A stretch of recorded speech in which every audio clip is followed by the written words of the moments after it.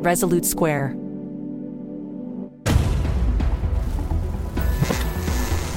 There was also maintained what was called an enemies list, which was rather extensive and continually being updated. Democrats want Republicans dead.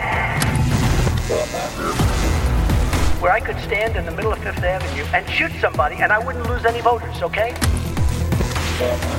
The women with the least likelihood of getting pregnant are the ones most worried about having abortions. On January 6th of 2021, you had tens of thousands of people peacefully protesting. No, it's not a right-wing conspiracy theory. It's not QAnon. It's real. I'm Rick Wilson, and this is The Enemies List. Well, folks, welcome back once again to The Enemies List, and my guest today is Kevin Kruse. He is a brilliant historian who has a perspective on American history that I think you're going to really enjoy. And Kevin, to start out, thank you so much for coming on The Enemies List. And as I was saying just before we went on the air here, I think a lot of our politics is infected with this completely distorted, weird, false narrative about American history that has led us into these sort of rabbit holes in the last 50 years, maybe, that depend on an understanding of America that isn't real. And you've written a lot about it, including with your new book, Myth America, on just how distorted people's ideas of American history are. Let's talk about that a little bit, and then I want to get down into some cases on that front.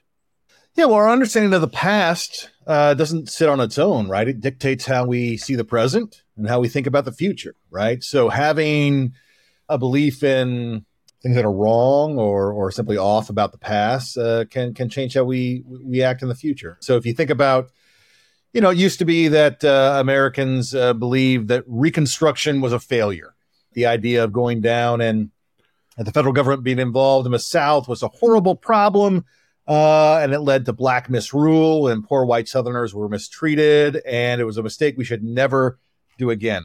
Well, in the 50s and 60s, a lot of American policymakers in both parties believed that as the gospel truth. It wasn't true, but they come to believe this false history, and they believed they shouldn't do anything in the South, right? And so it led to some real foot dragging when it came to the American government getting involved in the civil rights struggle in the South. So the consequences here play out time and time again, where thinking that a certain course of action is doomed to failure or a certain course of action will invariably succeed blinds us to the realities. I think that idea, and so much of this, I think so much of the distortion of our historical understanding does wrap around race and the Civil War and the post-Civil War era and the division inside the Republican Party from that original, the more northeastern liberal Republican Party, as it transformed and a lot of people switched positions and switched polarities, especially across the South, is something that it's hard for me to as a Southerner, it's hard for people to look away from the sort of comfortable myth-based reality of it and to just ignore it. And look, when I was a Republican, we used to have that hard line of we've never been racist. No one's ever racist. The country's not racist. There's no racism, and race doesn't matter. And it, as our friend Stuart Stevens says, it was all a lie. And it does seem like that's the through line in so much of the distortion of our knowledge of America, is that race is this never, it's not just it's not simply the conflicts of race and around slavery, but the rewriting, the boulderizing, the rebooting of history over and over again, especially on the right, about the role of race in American society. Yeah, it's really been remarkable. And I think what's really striking about the current era is that we reached that point of total denialism, right? Of saying that the Republican Party had never made any kind of appeals on race. Anytime you hear someone making kind of those grand statements about this has never happened in the history of X, you can generally be assured that's wrong. And of course here, it absolutely was wrong. And what's remarkable is again, we've reached this point where they're saying it's never happened. The Republican Party over previous decades had tried to reckon with that past, right? Yes. And so whether it was Lee Atwater in 1981 saying, look, you're saying the Reagan era appeals are racist. We're not. I freely admit, he said, that Nixon made coded appeals on racism. That was a race-based Southern strategy in the 60s. Atwater acknowledged at the time, but he said, we're different. Then in the Bush era, you had people like Ken Melman and Michael Steele, heads of the RNC, apologizing for the Southern strategy and saying, okay, look, we did some bad things back then, but we have now turned the page. And there, I think, unlike Atwater, I think they were sincere. They were sincere about trying to open the party up under the Bush era. There's a real effort to outreach to African Americans and Latinos and really make it a much more diverse party and to turn the page on that. Of course, before you turn the page, you got to acknowledge that page exists. In the Trump era, though, they've completely erased all of that and just said, no, we were the party of Lincoln from the start to today. There's never been any racism at all. And it's a complete disavowal of reality. Well, and I can tell you, inside the Republican and the conservative world, there was this, you never varied. If Republicans are great at one thing, it's staying on message. You never varied from that message. Oh, the Southern strategy didn't exist. It was a lie. It was a fake. And it's weird because you could find these like alternating parts of their political character. Like Nixon in the 50s at one point gave this speech, and I dug it up one time, about ending segregation. I was like, well, that's something. And he was like, we can't survive as a nation with our cities segregated. And I was like, that's a contrast to what Ailes created with the silent majority strategy in the 1968 campaign. And you saw these people I remember reading the Blacks on or Merlin Earl Black on Rise of Southern Republicanism, and they were pretty honest about it, about how these white evangelicals were moving toward the Republicans because it was their coded way of expressing their anger on rising African American status and stature in places like Atlanta. And places like Charlotte. Nixon's a great example of this switch, right? I think, people have forgotten Nixon in the 50s was wholly in keeping with that party of Lincoln tradition of the Republican Party. He was, unlike Eisenhower, Nixon was outspoken on civil rights. Nixon praised the Brown decision. Nixon met with Martin Luther King Jr. He was in Ghana, but he met with him and treated him like a dignitary. In the 1960 race, when Nixon first ran for president, the party has an aggressive civil rights plank, better than the Democrats. Right. It really is leaning in. It was kind of the Rockefeller wing of the party was there. Well, Nixon loses in 60, and there's a meeting I talk about in Myth America in the White House where Nixon and Eisenhower and Thruston Morton, who was the head of the RNC, basically say, look, we've been chasing the black vote. To hell with it. That's literally what Thurston Morton says. To hell with it. And so there's this new attitude that takes place under Goldwater shortly thereafter, where Goldwater says, look, we got to go hunting where the ducks are. And the Republican Party starts hunting where the ducks are, which is to go after white Southern segregationists instead of kind of racial moderates in the South who are few and far between. And they make an appeal to that. And so Nixon changes course, right? And not immediately. Nixon comes out in favor of the Civil Rights Act of 1964, Voting Rights Act of 65. He's still very much on the case there. But when he starts trying to win the Republican nomination in 68, he realizes the path goes through the South. And why did he go through the South? Because the RNC in 64 had awarded delegates for the next convention based on who voted for the party. Well, who voted for the party in 64? The Deep South. So the Deep South holds the key to the election in 68. So Nixon warms up to Strom Thurmond, who he'd previously reviled, and lets Strom Thurmond and Harry Dent, his advisor, basically vouch for him throughout the South. And that makes the case that wins him the nomination. Southern conservatives originally love Reagan. They want Reagan to be the nominee in 68. He's much more kind of a stalwart, and they see Nixon as this suspect guy who used to tout civil rights. But Nixon does a complete flip around and listens to these advisors. So it shows how flexible politicians could be on this really important issue. It also was the era where Ailes started to perfect the racial coding of crime as a message. And, as I say to people all the time, whether you love or hate Roger Ailes, you cannot deny that he was an absolute genius of message marketing, television, and absolutely. Look, I had a liberal friend get very mad at me one time. She's like, "Who have you learned from the most in your career?" And I'm like, "Listen, I used to sit with Roger and just ask him questions because I wanted to know how he did it, and he was a true genius. And it's a proof that genius can be turned to evil ends, obviously, between Fox and that." So one of the other areas, go ahead. Sorry, I got Nixon on Ailes, or Ailes on Nixon. We know Roger Ailes is this man who kind of created the Fox News empire. What he did with Nixon, though, is an amazing turnaround. Oh, yeah. And Ailes, I'm sure you've read it, Ailes' comments on Nixon when he gets the 68 campaign are brutal. They say, Nixon looks like a guy who was 42 years old the day he was born. Other kids got a football for Christmas. Young Richard Nixon got a briefcase and loved it.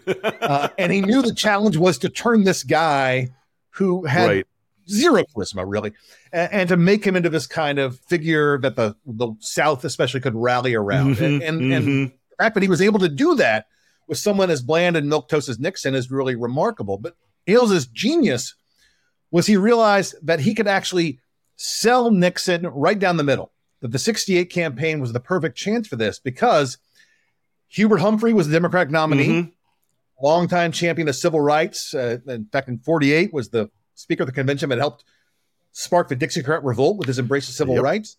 He's the Democratic nominee. You've got George Wallace, diehard segregationist, running as an independent. Nixon could run right down the middle. And so his genius is that he makes an appeal to race that, compared to George Wallace, doesn't seem as bad. Doesn't seem as stark, right? And again, next to Wallace, no one could see that stark. Ailes drives Nixon down that lane, and it's a really effective strategy, but other candidates would then follow. This show is sponsored by BetterHelp.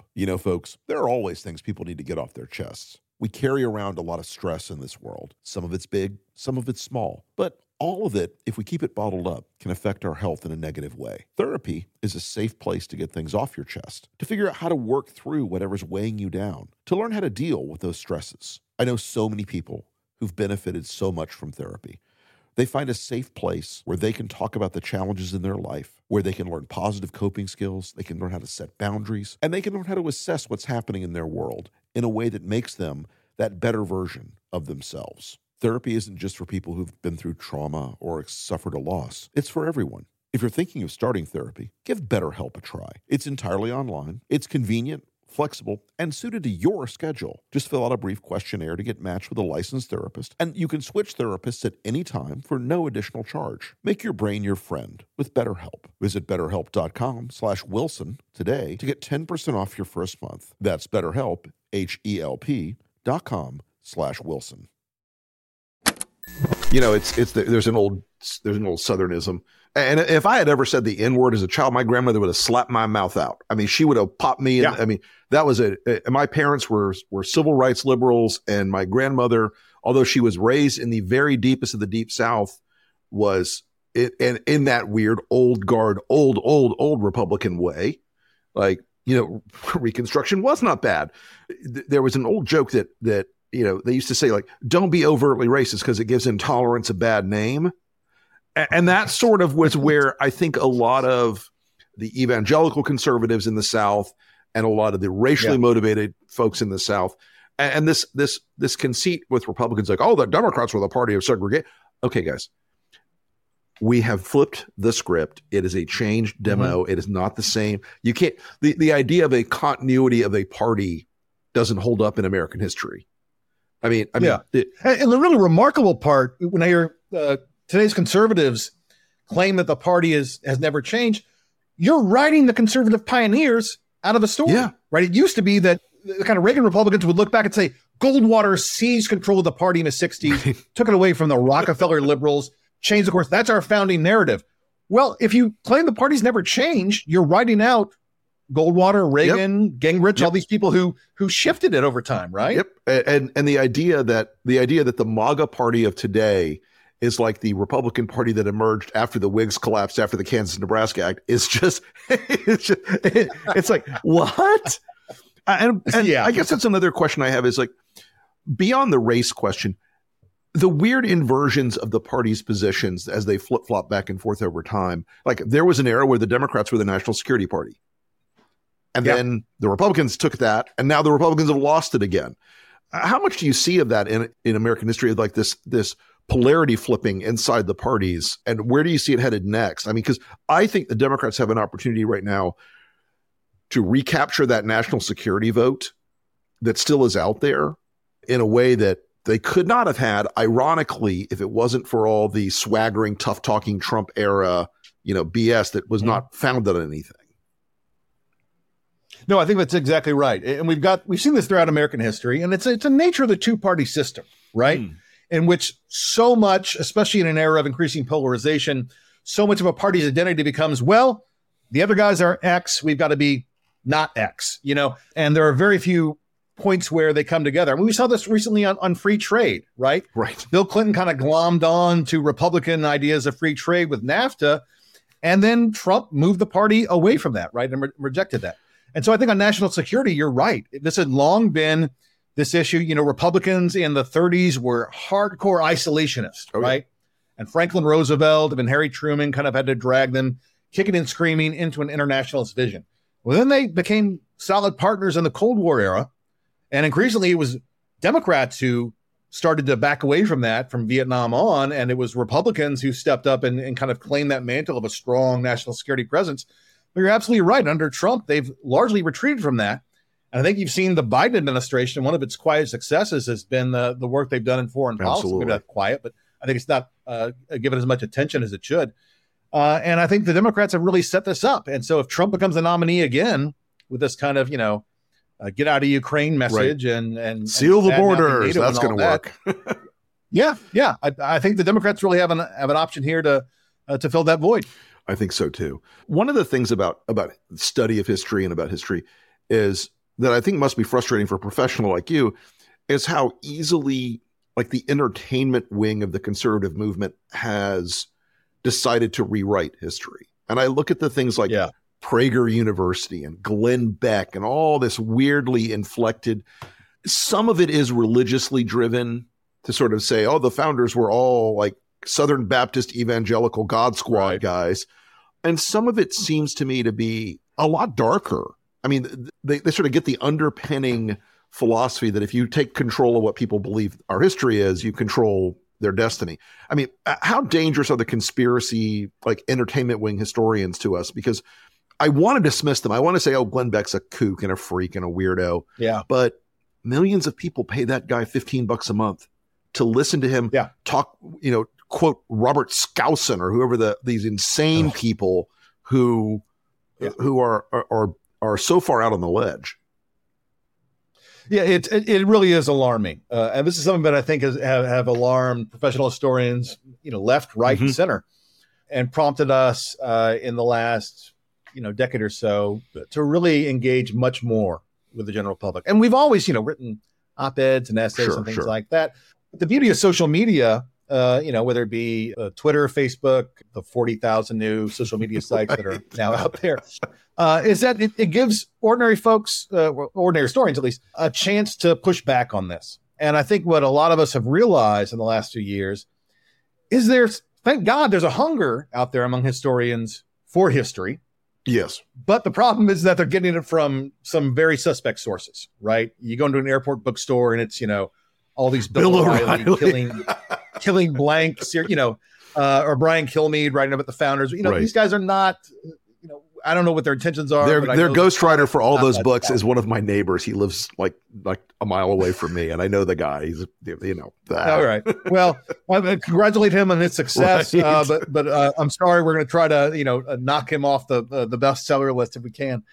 But there's a real danger there to be serious. That again, because these fictions, if people believe they're fact, they act on it, right? And it's not just the stories we tell about our past are stories that dictate our present and our future. And there's a real danger, I think, here in being led astray. And it's so weaponized. It's so industrialized. And honestly, a lot of the times, and I say this as an ad maker and a writer, a lot of the times the production value on this stuff is convincing.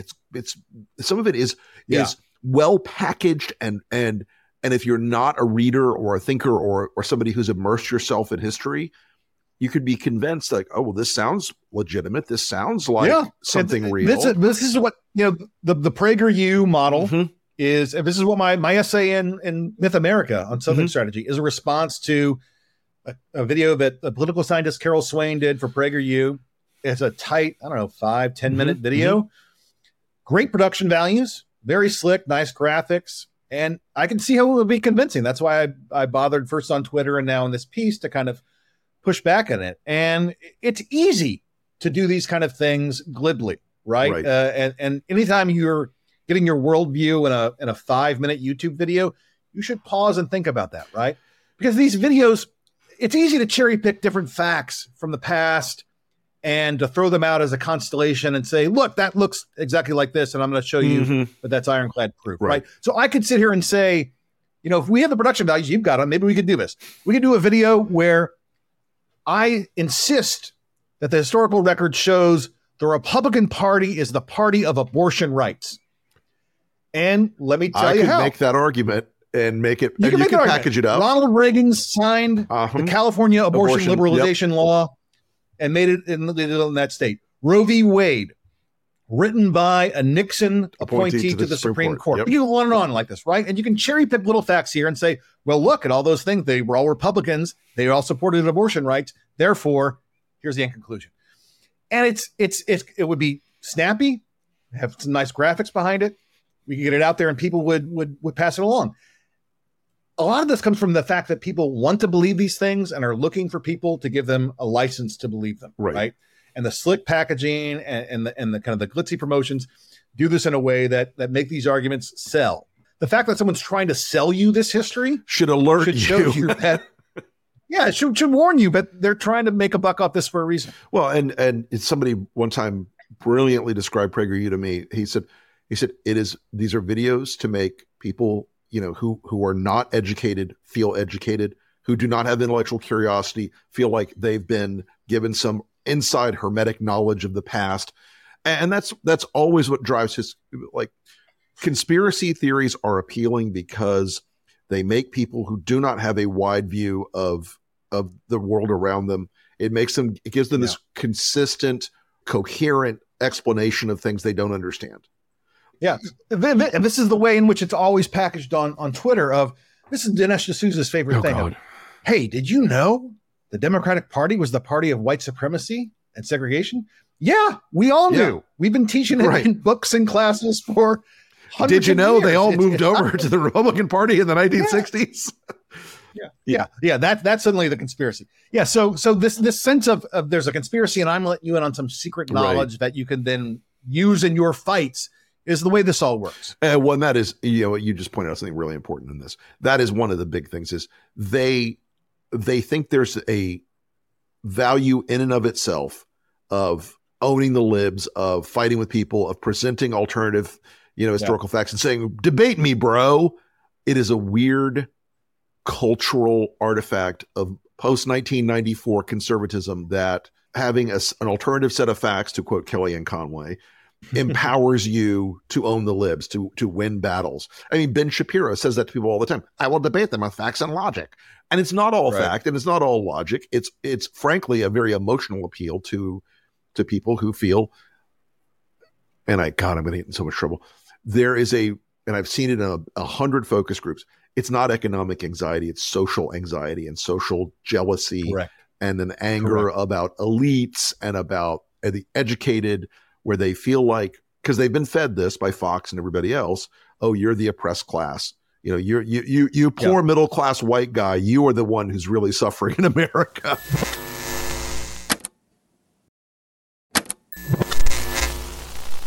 So you've also written a lot about the sort of the emergence and corporatization of evangelical Christianity, which is another. Hey, folks, on the podcast today, we're touching race and religion, so let's just go ahead and churn the water. But you've talked about a lot, sort of like the way evangelical Christianity has been weaponized and corporatized and branded and marketed in this country. And I don't think a lot of people, even inside the evangelical movement, and while I was a Republican and a conservative, I was never an evangelical. I was never a social conservative, like by any description. Talk to us a little bit about how that's happened and how that's changed our culture.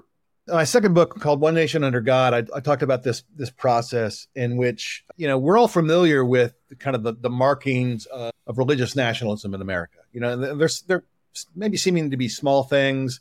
In God we trust, on the dollar bill in your pocket or on the coins in your pocket, or, One Nation Under God as a part of the Pledge of Allegiance. And the traditional story had been that all these things happened in the 1950s, and they happened solely because America was at war with the Soviet Union. Right. And the Soviet Union is made up of atheistic, godless commies. Well, we've got to embrace religion at home. That's a story I'd always learned. What I found in researching this book, though, is that this fight comes about, this change comes about in the 50s largely because of a longer process that started in the 30s, and it's about businesses being opposed to the New Deal, right? They fight against the New Deal. They want to dismiss this as kind of, this kind of status monstrosity. The problem is no one in the 1930s is listening to big business because they got them into the depression, right? And so their reputation is in the dumps. So who do they get to make this message for them? They get a couple sympathetic ministers to do this. And so they start promoting this idea of freedom under God as opposed to slavery under the state. So it's a version of a libertarianism that is called at the time Christian libertarianism, because normal libertarianism doesn't have that religious angle. Anyway, long story. It gets them involved in this process, and it starts this marriage of Christianity and capitalism, which had long been seen as odds, but they really do find a way to convince evangelical and fundamentalist Christians, and actually other Protestants too, that you can actually combine Christianity and capitalism. In fact, they're inseparable. They're both these systems in which the individual rises and falls on their own merits. You either go to heaven or make a profit, or you go to hell or you go bankrupt, right? And so from that starting point, there's really been a really closer relationship between not all faiths, but there's been a real trend on the right of the so-called prosperity gospel, right? And we've seen versions of this before, but it really came roaring back in the 80s and beyond, and we see it today. And they ignore all the many lines that Jesus had about cautioning against wealth, and rich man can't get into heaven, right? And they jettison all that, and they say, no, actually, making money is a sign of God's favor on you, and a sign of your success, and you should brag about it, right? That's a sign of God's favor. And so they've really made peace with this in really remarkable ways. It goes against I'm Catholic. It goes against the catechism that I grew up with. But others have convinced themselves that this is the way to go. Yeah, and that prosperity gospel, that Creflo Dollar, Joel Osteen, there was I think you could argue there's a really clear emergence of, and going back to what, like, Trump's only exposure to Christianity growing up was at the Marble Church, and that was proto or 1.0 prosperity gospel, and very much Norman Vincent Peale, the social aspect of Christianity, and that was wrapped up in money and success and position. But the modern era of those evangelical churches, they are a business, they are weaponized, they are political. Believe me, when I was a Republican, we had a guy at the Republican Party of Florida who was the evangelical megachurch guy. And it was a deal-making process. It wasn't like, oh, we believe this person's better on this or that issue. It was, let's make a deal. What are you going to give me? How much are we going to get out of this? Right. Who's going to pay this and that? And it was, it's venal and look, everything short of selling indulgences, and they kind of do in a way. They kind of do. It gives people this sense of community and comfort. And look, plenty of problems in our society with people feeling isolated and broken and lonely. And those things are, those are very appealing, I think, to a lot of folks who see a world changing rapidly around them. As we go on into the weird 2024 election in the future, where this history we're writing now, how do you think people are going to look back in like 50 years on this window in our history? Well, it's hard to make predictions in the moment. As an historian, I'm trained in hindsight, and I'm always conscious of the people in the past who made really bad predictions. Goldwater gets wiped out in '64. The Republican conservatives are gone. Well, not really. Yeah, conservatives are gone. Yeah, so you've heard all those. But I will say we definitely live in interesting times that will be meaningful. Yeah. The disruptions I think we've seen, all the things that we have been talked about during the Trump era as unprecedented, that breakage will surely be noted. What happens next is yet to be written, but the fact that we have gone so far off the rails is really remarkable. We could right ourselves, and get ourselves back on track, I think. As we did after, after Watergate, there was a real movement to make government better and cleaner. That could happen. Or we could continue to descend into chaos. Yeah. So stay tuned. We'll see. Things do fall apart. They do. And that's, I think, one of the real lessons of history is that I think a lot of Americans, to our credit, have a real optimism, despite our modern grumbling, that things are going to hold together. We're going to be okay. Things can go bad, and they can go bad quickly. And so don't get complacent about this and assume that that things are going to get better. I always like to remind students that, yes, Martin Luther King Jr. famously said that the moral arc of the universe bends towards justice. And then he went to work every single day to bend it himself, right? He didn't sit back and wait for it to happen, right? So we've got to all remain vigilant. We've all got to stay kind of fighting for our democracy because it's worth fighting. I couldn't agree more. And you're right. The risk that things fall apart is underpriced in our political climate right now. And look, I started out before I went into politics full time as a Soviet studies guy and studied Soviet history and Russian history and philosophy. The Russians, and then I was in the Defense Department right after I got out of college as the Cold War is ending. And the shock among Russians we would interview and talk to was so profound. It still shapes everything that's happening there today. They really believed, as bad as the Soviet system was, as broken and corrupt and terrible as it was, that they would have just always muddle through. They would always get by it. And even a more robust, resilient society like our own, which I will argue we are more resilient politically than the Soviets were, we are still on a risky spot. We're still in a very dangerous spot because authoritarianism moves faster than democracy and hits harder. Absolutely. And January 6th should really, there's a tendency, just like with Watergate, to kind of write it off. Well, yeah, we had a moment of crisis, but we got past it. Everything's fine now. No, that script can replay itself if we're not all careful. And so I think we need to realize that we dodged a bullet there. That doesn't mean the gun's empty. Correct. 100%. Kevin Kruse, thank you so very much for a fantastic conversation today. We look forward to having you back. Thanks for having me on, Rick. Tell us where people can find you on social media. I'm on, I don't know. The things. Twitter, Threads, posts, every single thing. Look for me. My handle is usually Kevin M. Kruse, my middle initial, Michael. I'm also on Substack, kevinmkruse.substack.com. I don't know. I'm probably standing behind you in line at the grocery store right now. Look around. All right. Well, Kevin, thank you so much for joining us today. And we will look forward to talking to you again very soon. Today's entry on the enemies list is Governor Brian Kemp of the great state of Georgia. Brian Kemp is a guy who stood up to Trump a little bit by refusing to, quote, give him 11,000 plus votes to win the election of 2020. And a lot of people looked at him as a hero. A lot of people thought of him as a good guy. I praised him at the time myself. But now, Brian Kemp, who desperately, by the way, wants to run for president, if not now, then in the future. Today, Brian Kemp came out basically and said he'd vote for Donald Trump after all the things he's done, after everything he knows. Still said, I'm going to vote for Trump because, the party. This is an example of the moral cowardice of the Republican Party writ large. This is an example of why there are no good guys left. Once Liz and Adam were out the door, the last people in the party who would stand up to this guy and be real about it, and maybe Chris Christie and Asa get a little bit of a silver star here, but this is a governor. This is a guy that the money people have been looking at and saying, "Ooh, he's the future. He's put together. He's not crazy. He's a Republican, a conservative. He'll do the tax cuts. He'll do the social stuff we want. But he's not Trump and he's not insane. He's just like it." Everyone who buys into this moral compromise of Donald Trump, of protecting him and voting for him, until you can say, "I'm a Republican and I will not vote for a criminal.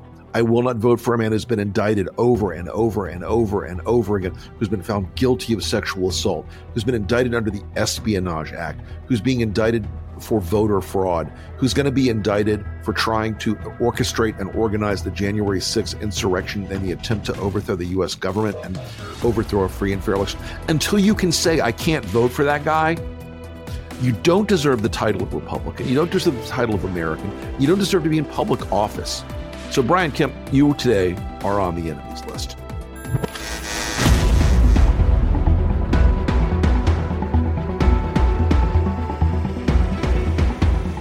Thanks again for listening to the enemies list. If you have any comments, questions, or if there's someone you'd like to hear on the podcast, hit me up on Twitter at @TheRickWilson. Thanks again for the wonderful support you've shown the pod. We're growing fast. It really helps if you will share this with your friends, your family, and anyone else who, like us, is trying to save democracy. While you're at it, if you could rate and review the podcast, I would be very much appreciative. I know this is the sort of thing you've heard a billion times. Please rate, review, like, blah, blah, blah. but you need to do it. It really does help us a lot.